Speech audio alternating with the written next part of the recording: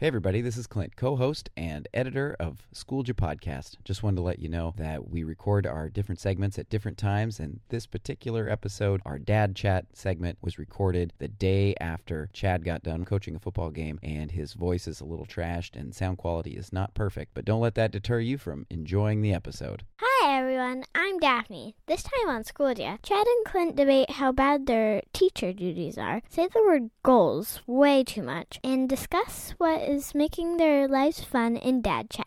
Okay, enjoy the episode. Hey everyone, happy Labor Day. This is Chad in the Great Pacific Northwest, Astoria, Oregon. And I'm Clint in the Appalachian region of the eastern United States in Roanoke, Virginia. Welcome to episode 2 of our second season of Schoolja, the podcast where two middle-aged teachers, dads, and hipster doofuses talk across the country about their combined 30-plus years of educational experiences. and anything else we can come up with. We are men of the people. The goal is to make a podcast the teachers And anyone else, tell your friends. find as fun and interesting as the teacher's lounge during lunch, but without the complaining.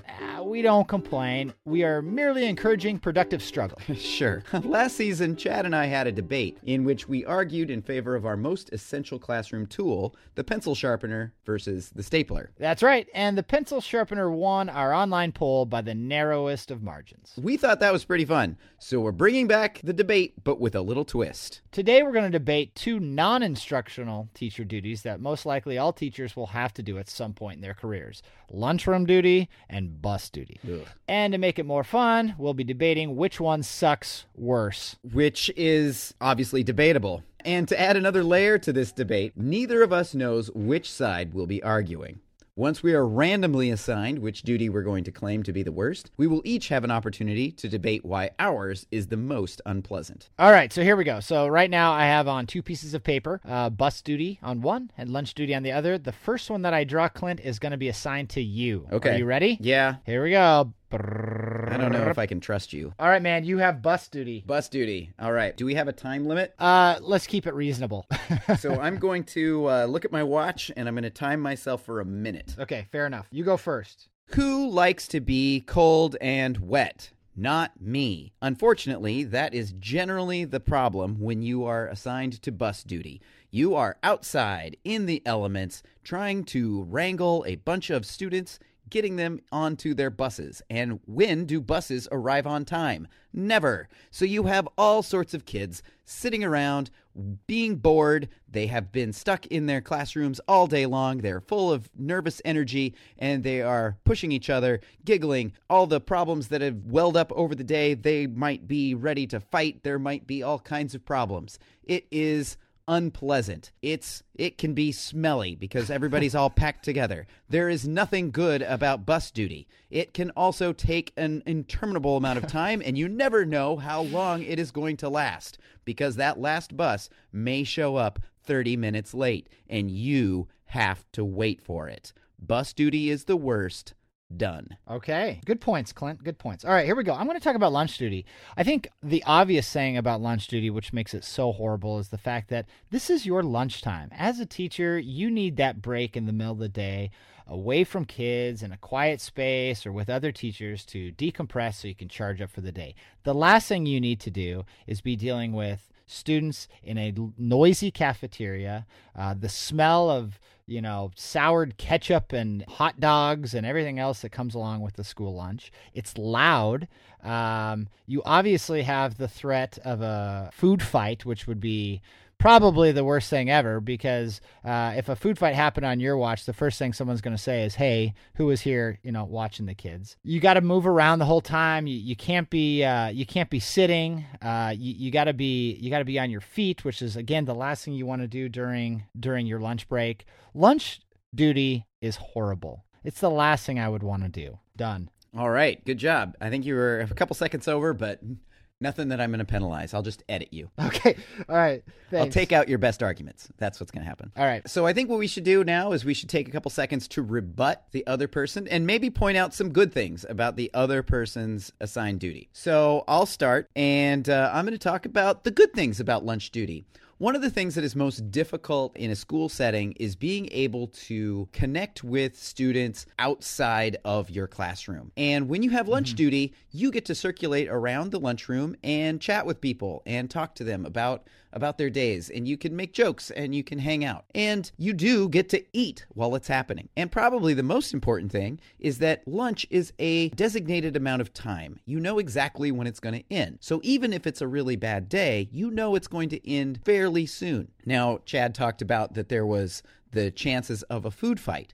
Most of the time, that's not a huge problem. There's not going to be too many food fights going on. But if there are, hilarious if you pull out your phone and you record it. It will be viral and you will become famous. So I don't really see that many downsides to lunch duty. Well, here's the thing with bus duty. It's at the end of the day. You're already kind of ready to stretch your legs, maybe get out of your classroom for a little bit, get out in the fresh air. And I would say that this is just as equal of a good opportunity to chat with kids. In fact, a lot of times after school, the kids are kind of letting their guard down. They're a little more relaxed. While you're waiting for the buses, you can sit there and chat about things that are not school related. I think it's an excellent time to connect with students. Second of all, it's a good opportunity for you to meet some of the bus drivers. We know that bus drivers are how students start the day every day, and it's how they end the day. And so getting to make a little bit of a connection as bus drivers are waiting for kids to load up on the bus, you can chat with them, introduce yourself, get to know them a little bit,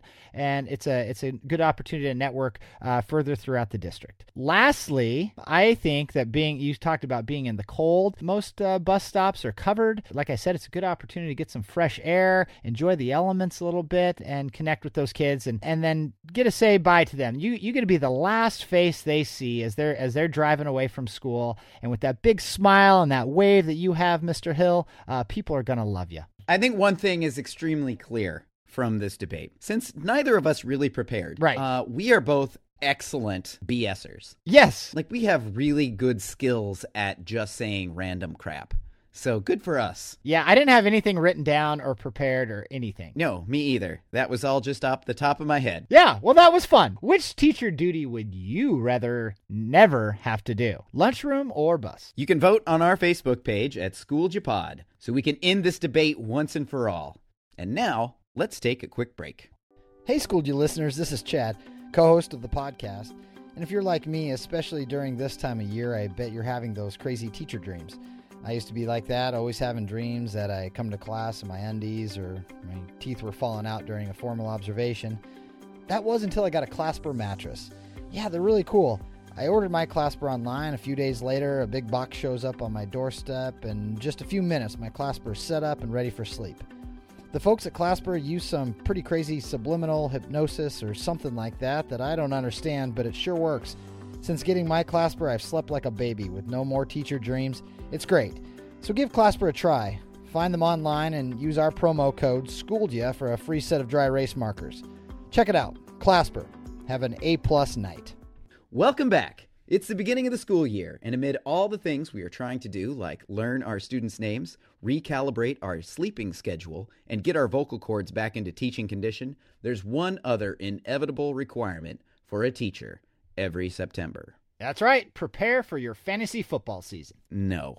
Wrong. False. I was referring to setting our annual teaching goals. Oh, yeah, those. Student growth goals, professional goals, department goals, whatever they may be called or however they are determined, every teacher out there right now is trying to write their official goals for the year, which, at least in some people's opinion, might determine whether your year was a success or not. This can be an understandably stressful process. So Chad and I thought this might be a good time to discuss how goal setting has looked different throughout our years in teaching, why the process can sometimes be challenging, and of course the pros and cons to setting those pesky annual goals. So do you recall through your years of teaching anything that's kind of been different about your goal setting since you began, or a difference in the districts that you've been in? Well, I remember when I first started teaching, they weren't data driven. It was just sort of like what do you want to do this year? Write it down, hand it to the principal, and then forget about it until the end of the year. And then they'll ask you, how did you do on this? And you'll say, pretty good. And things were fine. So the goals were a lot more lax when I first started teaching, and they've gotten significantly more intense as time has gone on. How about you? I would actually say the exact same thing. I don't know about you and what you're seeing where you're at, but it seems like this process every year is stressful on a lot of people. Mm-hmm. Teachers really have a difficult time coming up with these, writing these, and feeling good about them as they get into the school year. Do you see the same thing? Yeah, I think a major part of it is there's a certain level of stress because you feel like this is the way that you are going to be judged at the end of the year. Right. And the evaluation process, depending on your district, that could be determining not necessarily what your pay is, but what your standing is in the district. The district that I'm in now is much more interested in scores in general than Astoria was. I remember the superintendent in Astoria telling us that he didn't care so much about what our score was. He wanted to make sure that we were getting better at what we were doing. I don't know that that's necessarily the emphasis here. And so when you are given, you need to set this goal, and if you don't meet it, you're going to be in trouble, that makes it much more difficult because sometimes the goals can feel a little out of reach. And also, there's so many things that go into student growth that is outside the teacher's control, Right. that it feels like, well, I'll do what I can, but what if they don't make it because of X, Y, or Z? That's not my fault. I was doing everything that I could. Right. And so I think that there's a certain level of kind of, I don't know,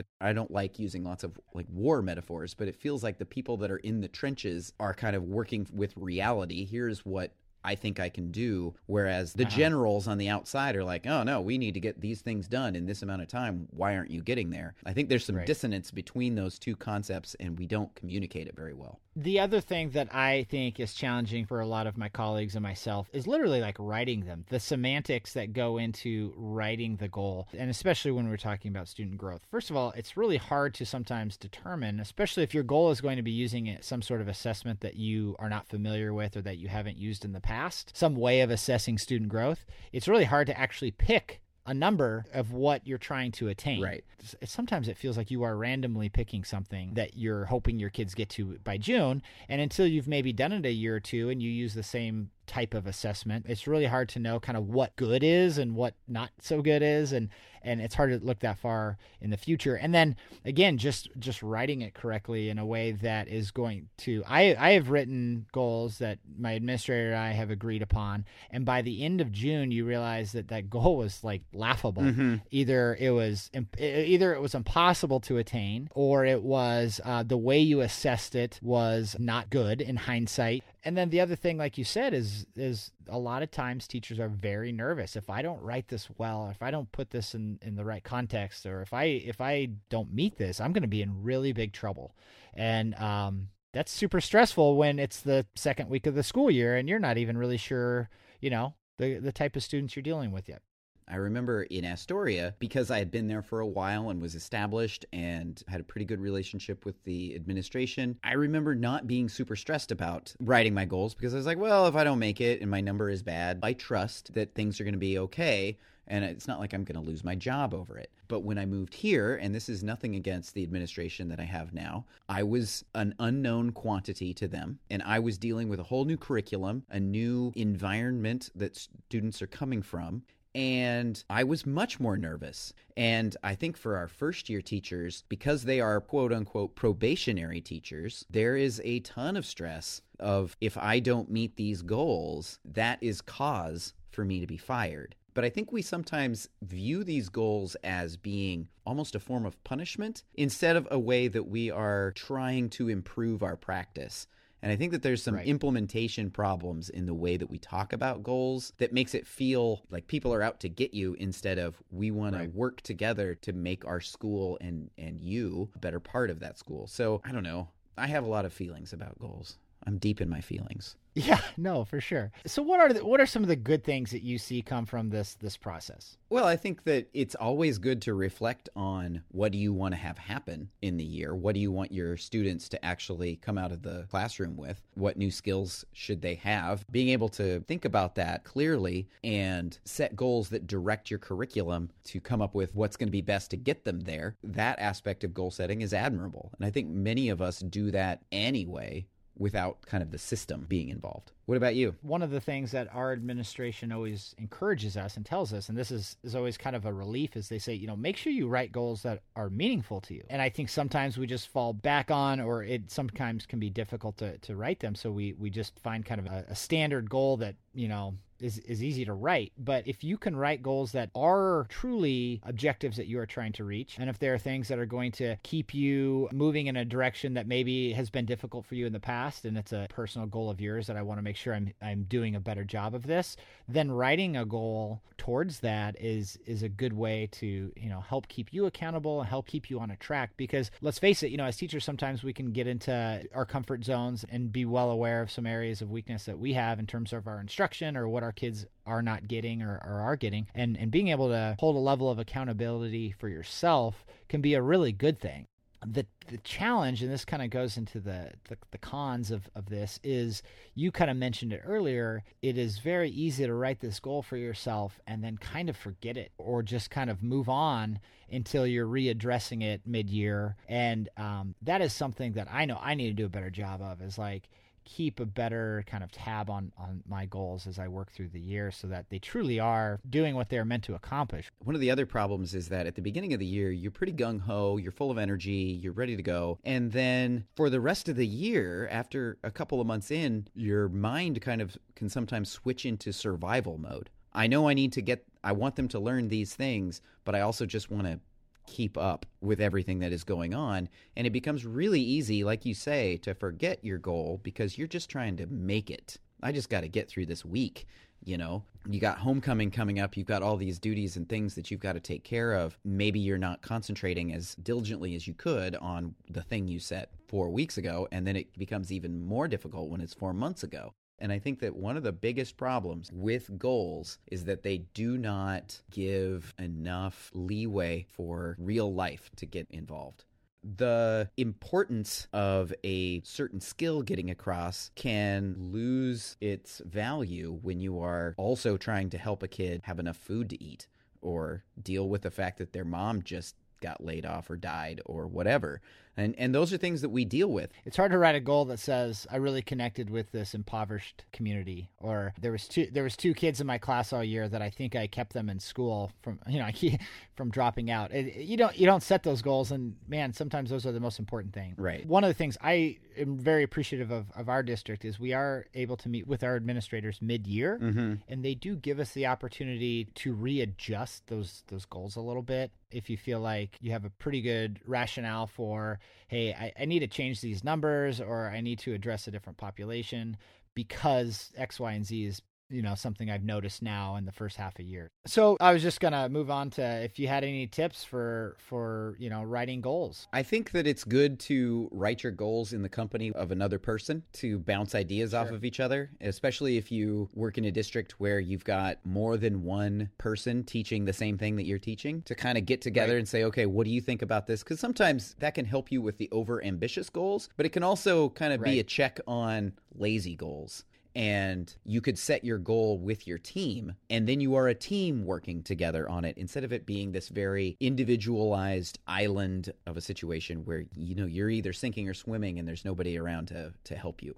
Yeah, and that's a good point. I mean, if you're in a district that doesn't necessarily work in teams like that with PLCs or something else, check with your administrators to see if it would still be okay, like you said, to at least write the same goal as the person across the hall from you. I mean, it doesn't necessarily have to be an official formed team to still put your heads together and come up with something that you can even help keep each other accountable. Right. And if one of you is struggling to meet your goal, you can go across the hall and say, how are you doing this? And get some help. We don't do that enough as teachers teachers, I think, unless we're forced to. Another tip that I would have, I would suggest you double checking or making sure that it is okay with your administrator as you write your goals to be very specific on the population that you are collecting data from. I mean that because we are able to include in our goal that any of the data that we are collecting has got to be a student who has attended school a certain percentage of the school year. I know a lot of times the argument from teachers is, my goal is meaningless if the student only came 60% of the time.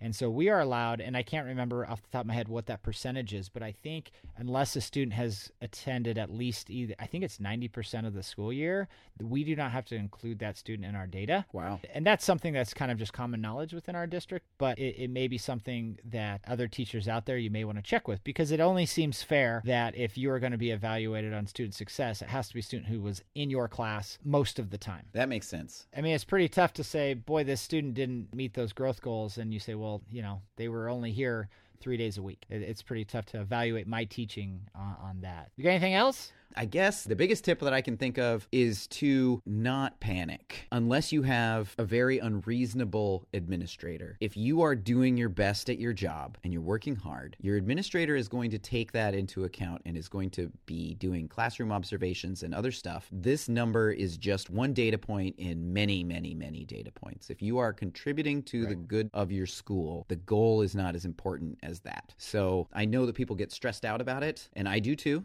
but to always keep in the back of your mind, this is just one thing. And if you can keep that perspective, then it's not going to be quite as intimidating, I think. Well, I think that just about covers it for goal setting. Anything out there that you guys want to add? Does your state have a particularly awesome or horrific requirement for teacher goals? Find us on Twitter or Facebook at SchoolDiaPod and join the conversation.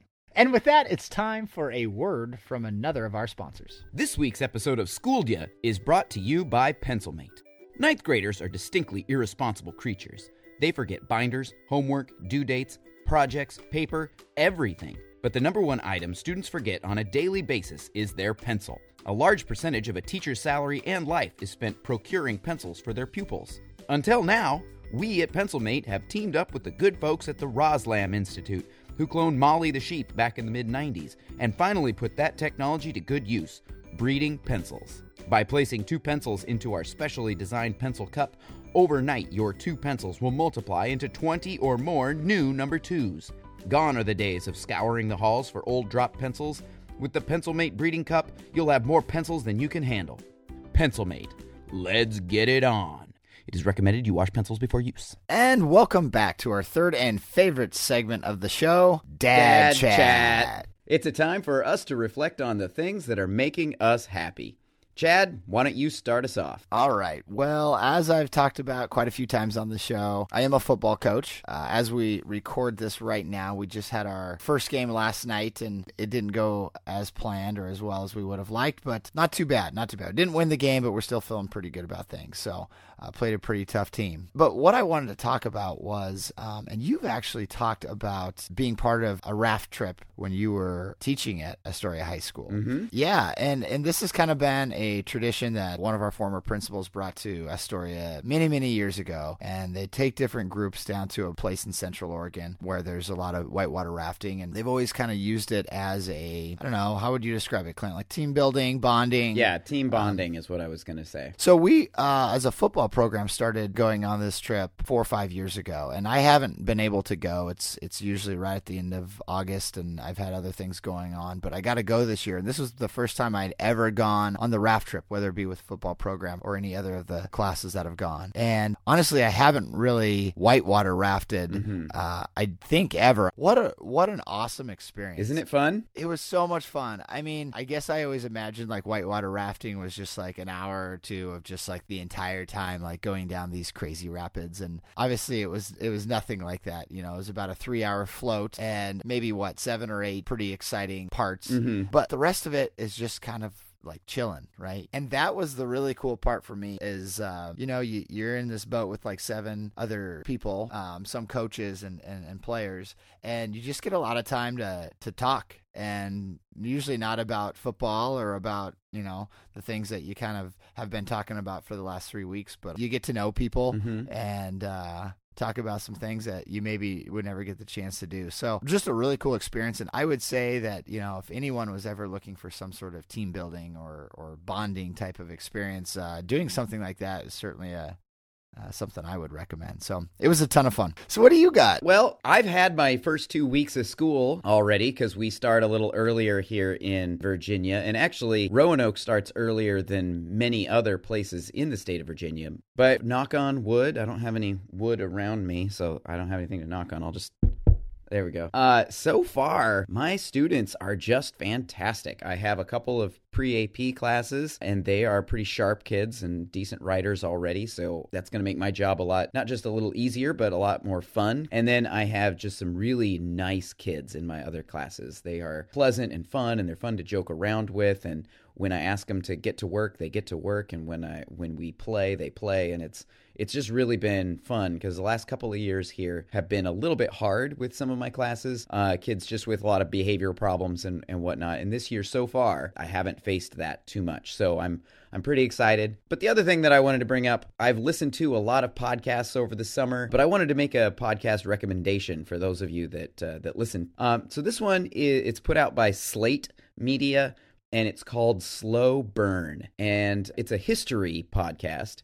They take a particular point in history and then break it down kind of along the lines of the stories that you would have heard had you been alive or had you been around during that time period. It's really cool and super well done, lots of interviews, and the first one is all about the Nixon resignation and Watergate, and then the most recent one is about Bill Clinton and his impeachment trial and the whole Monica Lewinsky thing. And both of us were alive during the Bill Clinton thing, and not just alive, but we could have been paying attention to the news and knowing what's going on, but I was not. And so all of this stuff that I kind of knew the periphery of, I'm starting to get details of, and it's really been fun for me, and I really look forward to the episodes when they come out. So if you are a history nerd or you just like a well-produced podcast, I highly recommend Slow Burn. Well, hey, that's our show. Thanks for listening. Have any great lunchroom or bus duty disaster stories? We have an email address for that. Contact us at schooljapodcast@gmail.com, or you can find us on Twitter and Facebook at schooljapod. You can also find me on Twitter at CHillAstoria. Follow me on Instagram at Chatterboxes, and don't forget about our website, schooljapod.com. The lovely intro and outro music you are rocking out to was performed by my amazing wife, Nikki. And all our sponsors are fake, but our artwork is not. Big thanks to Corey Logan for our fantastic cover design. If you like what you heard, please subscribe. And go ahead and leave us a review on Apple Podcasts. It will help other people find us. Thanks for listening. See you soon.